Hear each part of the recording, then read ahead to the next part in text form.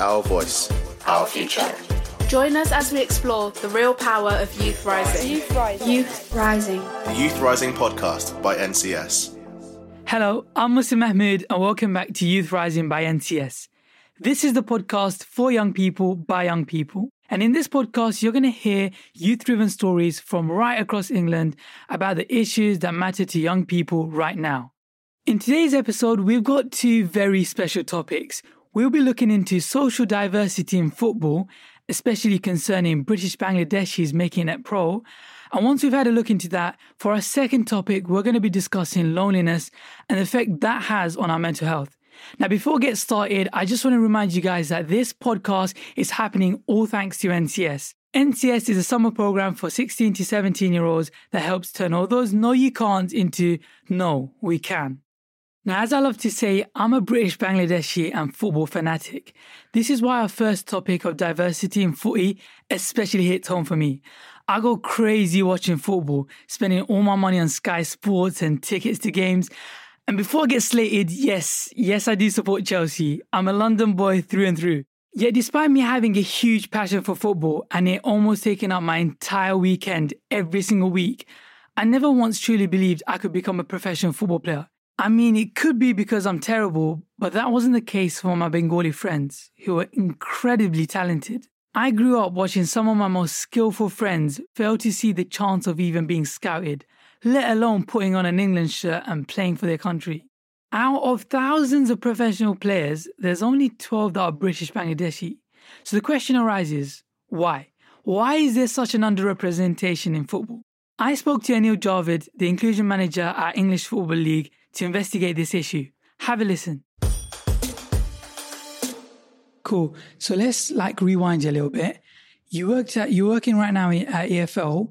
What were you doing prior to this? How did you get yourself into this role? How's that like? So I started off actually as a football coach. Went to university, studied sports, did a sports degree, and moved into a sports coaching role. That was the first aspiration I had, and then moved into a sports development role, working with a local council.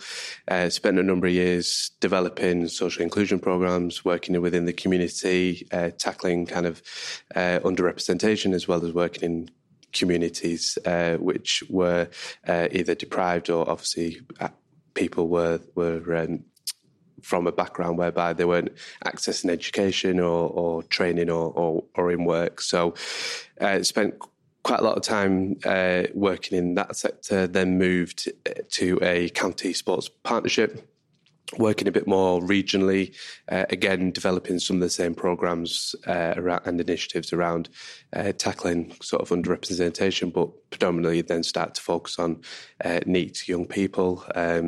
And coincidentally, I was part of the original steering group of when the NCS programme was first being talked about at government. So started doing that and then took a little bit of a career break, set up my own business, focused a bit more back onto coaching, and then also at the same time was studied a law degree, and then moved into this job at the Football League, which presented as an opportunity. They were looking for a new role, development officer, around inclusion. The league had never had one or had anybody before in that role.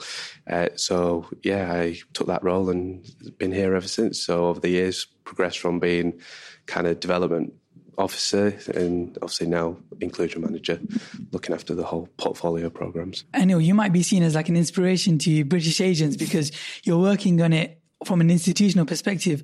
If I'm a British agent and I'm young and I want to get into either becoming a football player, becoming a inclusion manager, working as a scout, what pathway do I take as an individual? You've had that learning experience, you've done the hard work.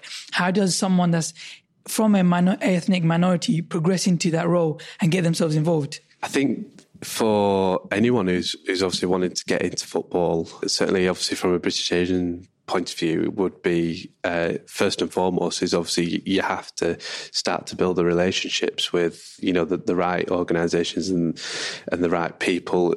And again, depending on what pathway you're wanting to follow, whether it's a player or a scout or working kind of in a role, let's say behind the scenes as I do, it's really about obviously finding out about what that pathway looks like and then starting to make a plan. And I'm a big believer of obviously having a plan, have a 10-year plan, 5-year plan, whatever that might be, because it's okay saying, well, I want to become a player, but if you don't know how you're going to get there, if you don't have a plan of how you want to get there, you're just going to keep drifting around, really. Walking in a circle. Yeah, it's a bit like, to use an analogy, if you got on a plane and you're gonna fly to New York, if the pilot doesn't know how he's gonna or what path he's gonna take to get there, you're just never gonna get there. You're gonna probably do a couple of loop-de-loops and whatever else. So you almost need like a bit of a sat-nav to your life in terms of, you need to have that plan in place. You need to know, how am I going to get from A to B? What does that look like? And realistically, what I would say is go out there and start speaking to people, start making those connections. What's your relationship with football? Who do you support? So this could be where you lose some listeners or not, but I'm a Man United fan. I'm from Manchester. Yeah. And I had a really interesting incident when I got invited to go down to Burnley Football Club, and I met with all the players, and it was great. You get the signatures, you get the memorabilia, and the players are all really nice. And they all signed a ball for me, and I took it away.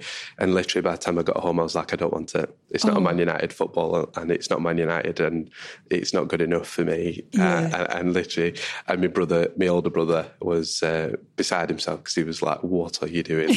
Like, you have no idea who you've met in terms of." There were some ex-England internationals and so forth within the club at the time. So you talked about how in your early life you wanted to be a football player.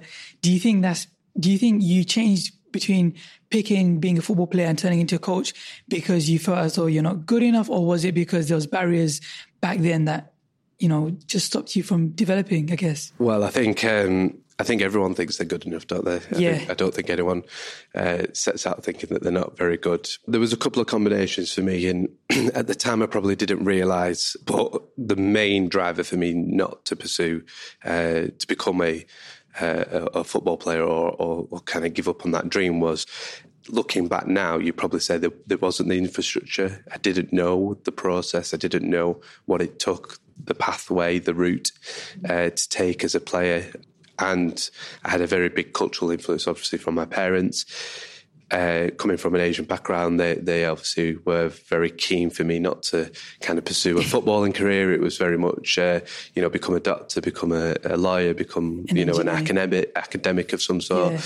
So they never encouraged me. They never encouraged me to go and join the local football team, go and try, and pursue that as an option. So there was a couple of factors there that really, by the time I probably realised that actually I should have perhaps gone down a certain path to try and become a player, I was too old. I was 18, 17, 18. I was in college. So I kind of I'd missed the boat very much so. And although that's still quite a very young age, it's a realisation that unless you're told or you're guided from an early age, as young as 4 or 5 years old, that actually here's a route into just playing football for a local team or at a grassroots level, that you can quite quickly miss your opportunity. So I'd like to say I was brilliant, and if I'd made it, then absolutely. But it's only afterwards that I probably realised that some of those things were missing from my upbringing and obviously the environment that I was in.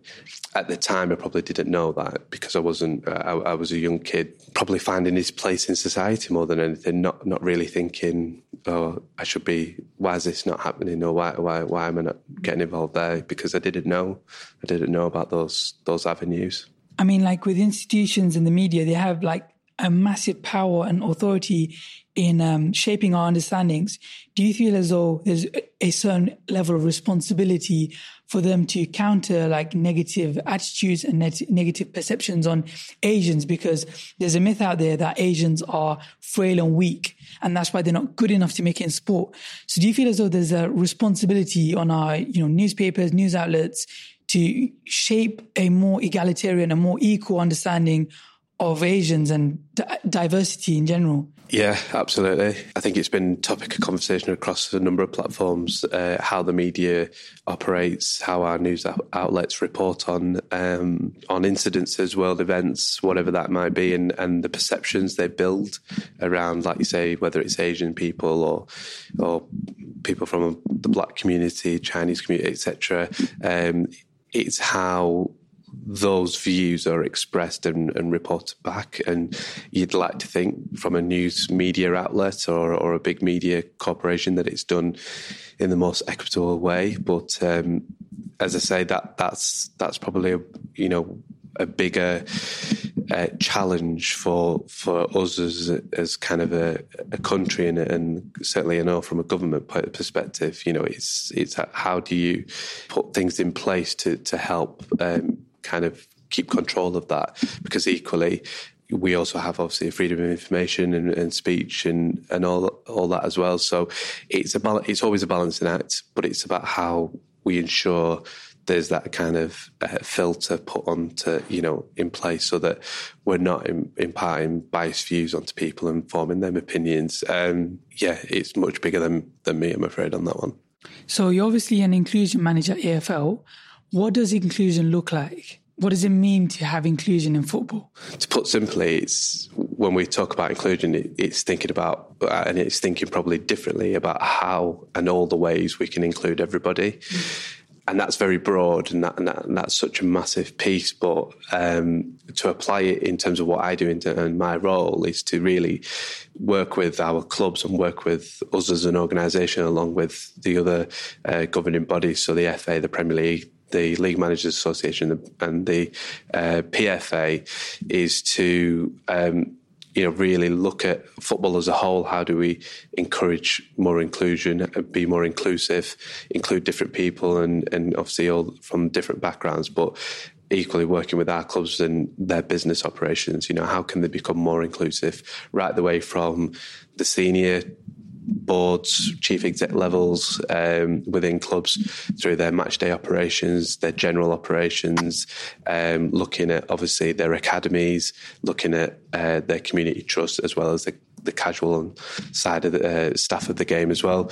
And it's really about good and effective kind of business solutions for them so they become more equitable, making sure that obviously if there are policies or procedures in place, they are kind of compliant with UK legislation and what we're talking around there, but equally they don't or prohibit obviously any forms of discrimination. And then obviously a big part of my role is to offer the kind of learning and development, the education and training to those clubs as well. Why is it important? Why do we do this?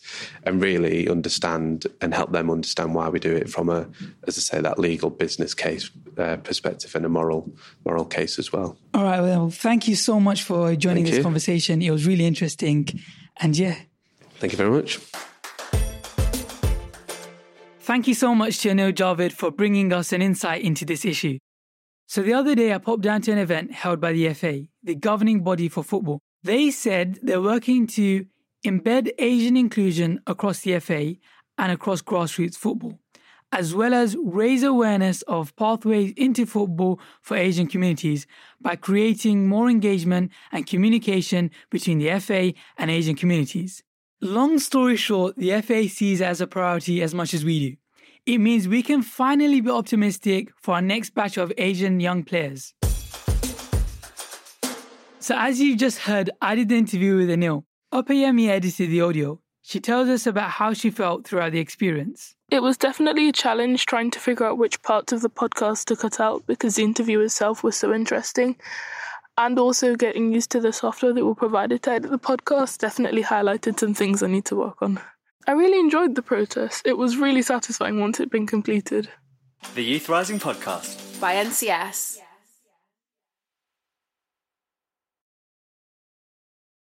The Youth Rising Podcast by NCS. You're listening to Youth Rising by NCS. All right, let's talk loneliness. Like real talk. A lot of our lives are spent alone, whether that's going and coming back from school or watching Netflix. Or when you and your friends just can't arrange to meet up and you're your only company. It gets like that sometimes, you know? But it's when this cycle happens over and over again, you know, this absence of real human interaction, meaningful interaction, that's when we can become lonely. As much as we throw stigmas such as you're a loner, you low life, loneliness is something that is, or will be experienced by all of us, at least at some points in our lives. And it's all that stigma as well as a self-realization of, hang on a minute, I actually don't have any friends. Or, you know, when you think, who on earth is actually there to support me? That it takes a toll on our mental health. Loneliness and mental health are intertwined. And that's what reporter Eva explored. She carried out 2 interviews. The first with the founder of Social Society, Tony Finnemore, and the second with Baroness Barron, the Minister for Civil Society and DCMS. Have a listen. Hey, it's Eva, and I'm here in Hove to chat to Tony Finnemore from the Social Society about loneliness today. How are you, Tony? I'm very well. Thank you for having me. How are you? I'm good, thank you. Good. So, can you tell us a little bit about the Social Society? Absolutely, yes. So we are a community of individuals that give back to charity, and we run events locally to reduce isolation and loneliness and connect people. And we're all really about switching up the charitable giving model and supporting charities in a way that's unique and responsive to their needs, as well as creating community. What events do you run as a group? So they vary. We run an end of year festival, which we had in October called The Big Session, which was a fantastic day. We do live music pop-ups on the beach. We run monthly events just in the pub for people to come and have a drink with sort of no expectations, no pressures, and a whole heap of things really. They range from creative workshops to live music events and get-togethers. Have you found that the Social Society has had, what effect has it had on the local community, and has it had a wider effect? It's been great for people connecting with others and with people that they might not necessarily have met with, and creating friendships. We've had 2 weddings so far, which is interesting. 2 marriages, in a short period of time, which is fabulous for the group. It's had a really good impact locally. And as we're growing, people are becoming more and more aware of us, and we're just creating a safe space for people to come together to connect, and reduce that isolation and loneliness locally. And what types of people do you find come to your events with your target audience? The membership is slightly different. The paid membership is slightly different to who we see in the community, but it's really, really broad. So like I mentioned earlier, we'll get young people, we'll get students come along, or people that are, studying PhDs, and then we'll get elderly people come along that just want to sit and chat and meet other people over a pint of ale. So there's it's very interesting, but there is no real age group or gender, we can pull from anything from 32 people to 85, and there's such a range of people, which I think is great. Yeah, and I guess it just goes to show that loneliness affects all ages. Absolutely. Yeah, it really does. Like, people do associate loneliness with the elderly community, but it's so much more than that. So many more people that are isolated. And what more do you think needs to be done by just the local community to help combat loneliness? I think an increased awareness of people out there, and again, not just being elderly. I think advice, I would kind of say, just reach out to people, be kind, smile at people, look out for people that are potentially vulnerable in your area, in your street. Is it neighbours? Is it people that don't necessarily have a support network around them? Just engage, be more aware, and just increased awareness, really. Yeah, definitely. What advice would you give to any listeners who are feeling alone? Whilst it's hard for some people to do, I would say reach out and connect with people, anyone, whether it's someone in a coffee shop, go and try and sort of get that interaction and that engagement from people. Random acts of kindness, call on your neighbours, just engage and connect, and don't sit there in silence. And I know that's harder and easier said than done, sorry, but to reach out. and connect. Were you aware that there was a Minister of Loneliness? I was. You were? Yeah. I wasn't aware. I had no idea that there was Lots of people such a role. Yeah. What do you think of that we need a Minister of Loneliness? I think it's good and bad in equal measures. I think it's great because we have somebody that's there, that's fighting for that cause, raising that awareness, and trying to help cities and people and individuals and businesses tackle the issue head on, because it is a huge issue nationally now.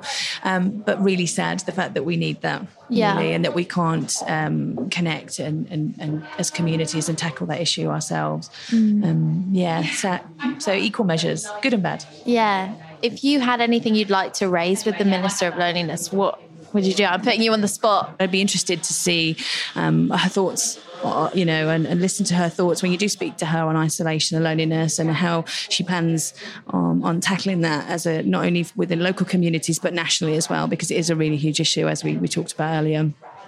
Is there anything else you'd like to let people know about the Social Society? Just that we're an amazing group of people. Lovely. No, that's biased. Just that, we're trying to revolutionise the sort of charitable giving model in the way that we support charities and connect communities.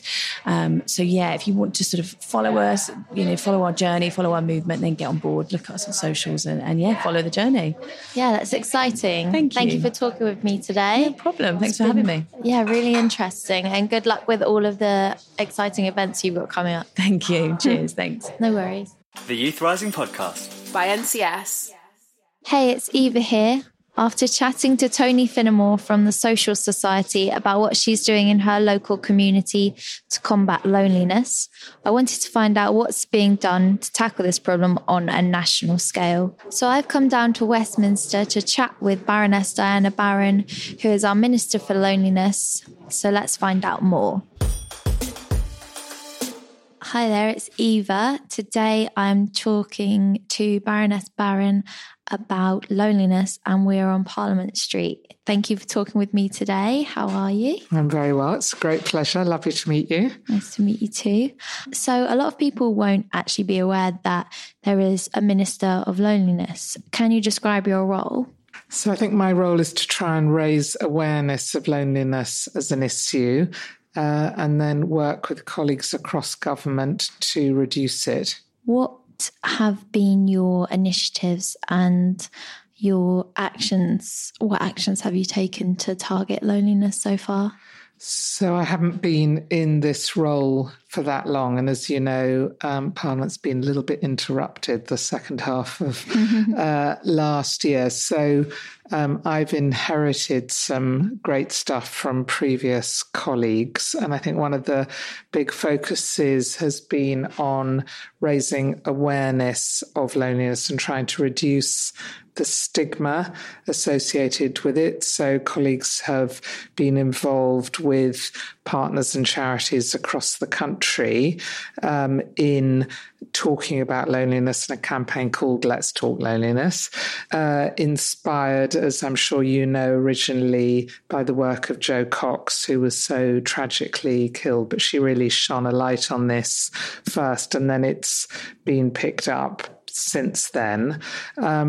The thing that I guess I have specifically done is try to get funding for what you might call micro groups, so small little local groups who are doing all sorts of different activities that people might enjoy, from a reading group to a baking group to a walking group, because I think we've tried to take this from two sides. One is reducing the stigma, and that's when we talk about loneliness, so that people know that it's not just them, that it happens to lots of people, in fact, most of us at some point in our lives. But the flip side is most of us don't want to go through a door which says this is a club for lonely people, but we might want to go through a door which says, if you enjoy singing, walk through here. Would you say that loneliness and mental health are interlinked? Well, I don't think for everybody, but I think for some people, loneliness might be a precursor to mental health, more serious mental health problems, but equally it can be a result of having mental health problems. So it could be both sides of it. On a national scale, what are the impacts of loneliness? Well, they're huge. I mean, some of the research that's been done suggests that the public health impacts are as serious as smoking or obesity. So I always think that's quite hard to get one's head around. It's a kind of reason to take it very seriously. But I think then when you break it down to what can we do about it, I think one of the great things about loneliness is that each one of us individually can do something today. You know, we might spot somebody who looks a bit lonely, or we might feel a bit lonely ourselves, and there is something one can do about it. So the big numbers are important, but that sometimes that can be a bit daunting and actually is accessible as a problem. Yeah. Would you say that there's a specific group of people or age range? Because we often associate loneliness with the elderly, but what have you found in your role? Have you found it's fairly spread across all ages?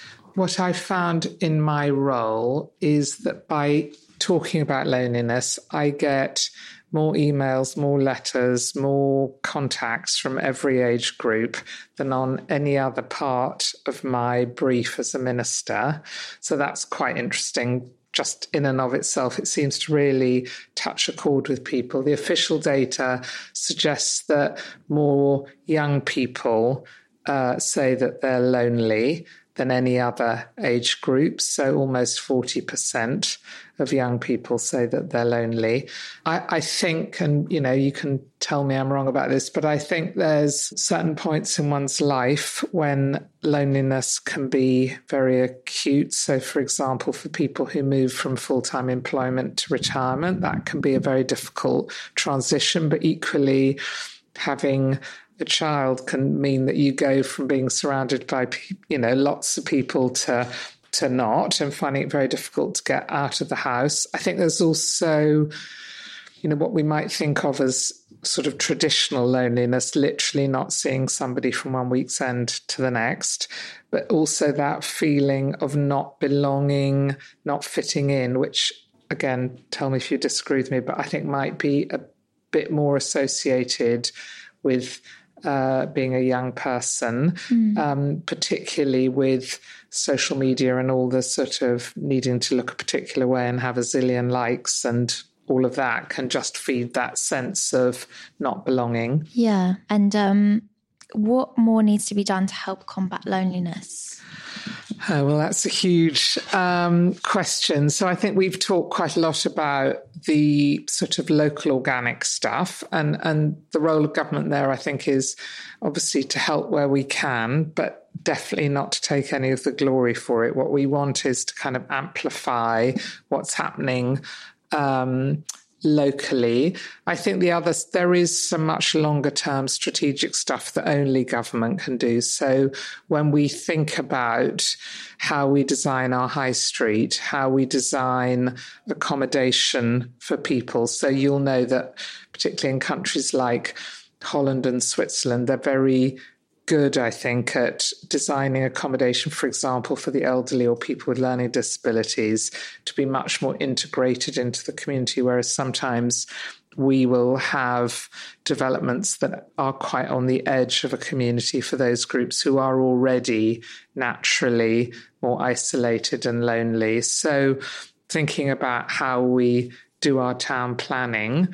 And then the other big push that's happening nationally here is the whole advent of what's called social prescribing, so that if somebody goes to see their GP worried about maybe anxiety or lower level depression or loneliness, that rather than being prescribed medication, they might be prescribed, you know, if they enjoy swimming, they might be encouraged to join a swimming group or one of the other things we've talked about. So that is being rolled out nationally, and that will be really interesting to see how that works. Yeah, I agree. I think those both sound like really important, big things that can really help society. My last question today is, what advice would you give to any listeners who are feeling alone? Well, I think just to realise that you're absolutely not the only person who's feeling alone, and not in any way to judge yourself for feeling lonely. It's a completely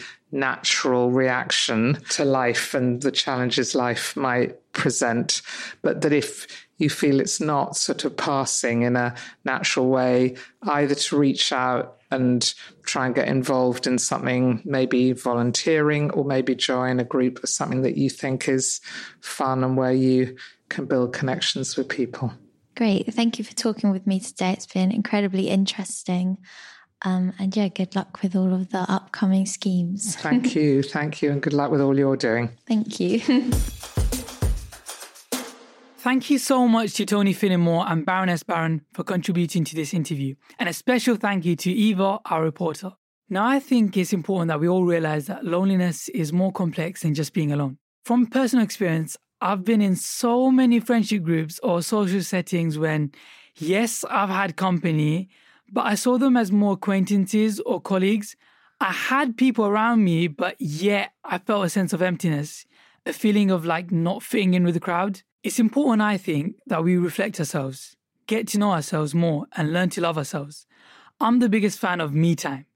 And it's okay to be alone, but if it's making you feel sad or empty, start building relationships with people. Be proactive and seek opportunities to start making friends. Go to your local youth centre or go to extracurricular events and start talking to people. I think that helps. So as you heard, Eva did those 2 interviews. She chats about her experience and the challenges she encountered. I found the interview really interesting. I really enjoyed interviewing Tony, as I think she's got amazing ideas about how we can all prioritise interacting and socialising with other people and just integrating our communities more. She's also someone that works very close to home. She operates in Brighton, and a lot of the events are run in Brighton. And as a Brighton person, it's great to see that there are people out there who are actually working to make my own local community better. I think also she's a great role model for other people that want to get their communities more integrated. Thank you so much for joining us for Youth Rising. Next week, we're going to be discussing women in sport and veganism. If you've been inspired by stories in this podcast, visit wearencs.com to find out how you can get involved.